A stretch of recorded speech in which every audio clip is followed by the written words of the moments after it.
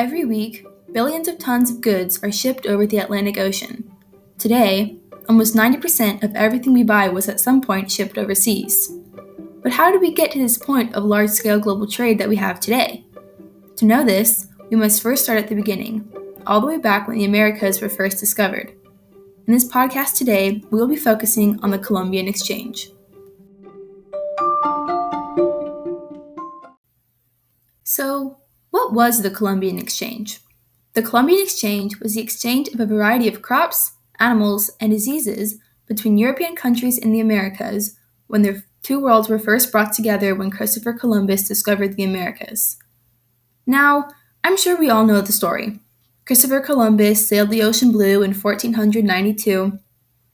As most people know, when Christopher Columbus set off on his voyage trying to find an alternate route to India and prove his theory that the earth was round, he had no idea that he would instead happen upon the Americas and alter the course of history forever. Before the Columbian Exchange took place, the main crops the Old World had, including Europe, Africa, and Asia, were foods such as citrus fruits, peaches, pears, wheat, and coffee. When conquistadors from Europe traveled to the Americas, they were amazed to find tons of new crops to eat, such as potatoes, corn, squash, avocados, tomatoes, and strawberries.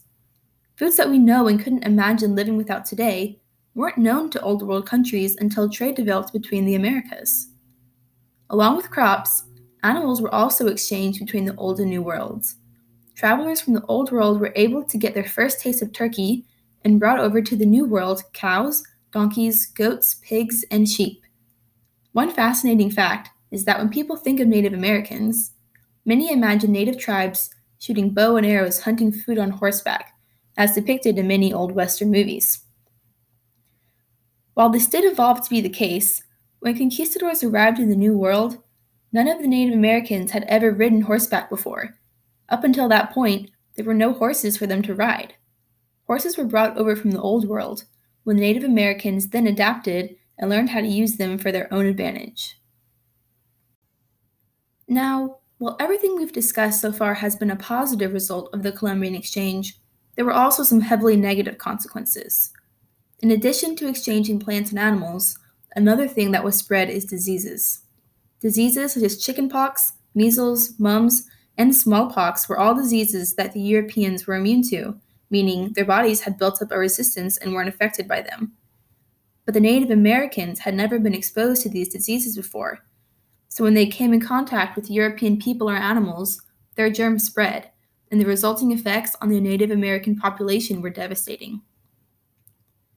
As Aliana Dixon puts it, by the 1600s, the Native American population on the Caribbean, where Columbus initially landed, had declined by 99%, and that by 1650, the population in the Americas plummeted from 50% to 95%.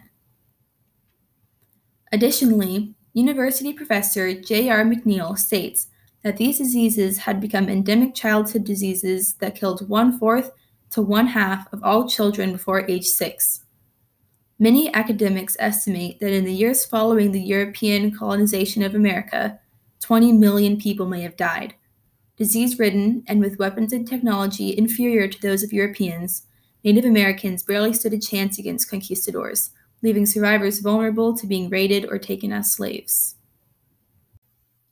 After hearing about the horrible fates of the Native Americans due to the diseases spread in the Columbian Exchange, it leaves one to wonder whether or not we should glorify the travels of these early conquistadors. Because of the early conquistadors enabling the Columbian Exchange, we have them to thank for the system of global trade that still remains today. And even though many did intentionally mistreat the Native American tribes, as far as the Columbian Exchange goes, the main killer of the Native Americans was disease, an effect entirely unintended by the conquistadors. So, to answer the question, yes, the travels of these early conquistadors should be glorified, but only for the remaining system of trade that they established. Because of the conquistadors' travels, the Old and New World were connected, and exchange of crops, animals, and ideas shaped life into the profitable and healthy one that it is now. Thanks to the Columbian Exchange, supermarkets are filled with all manner of fruits and vegetables from all over the world that help make up a complete, healthy diet for many people in developed countries.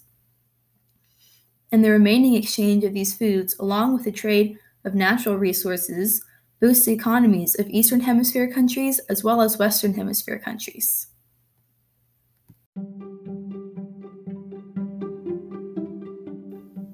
From the very beginning of first trying new crops, to the mixing of animals, the spread of disease, all the way to the booming back and forth overseas trade that now takes place from all over the world, my name is Caitlin Yannick, and this has been my podcast on the Columbian Exchange.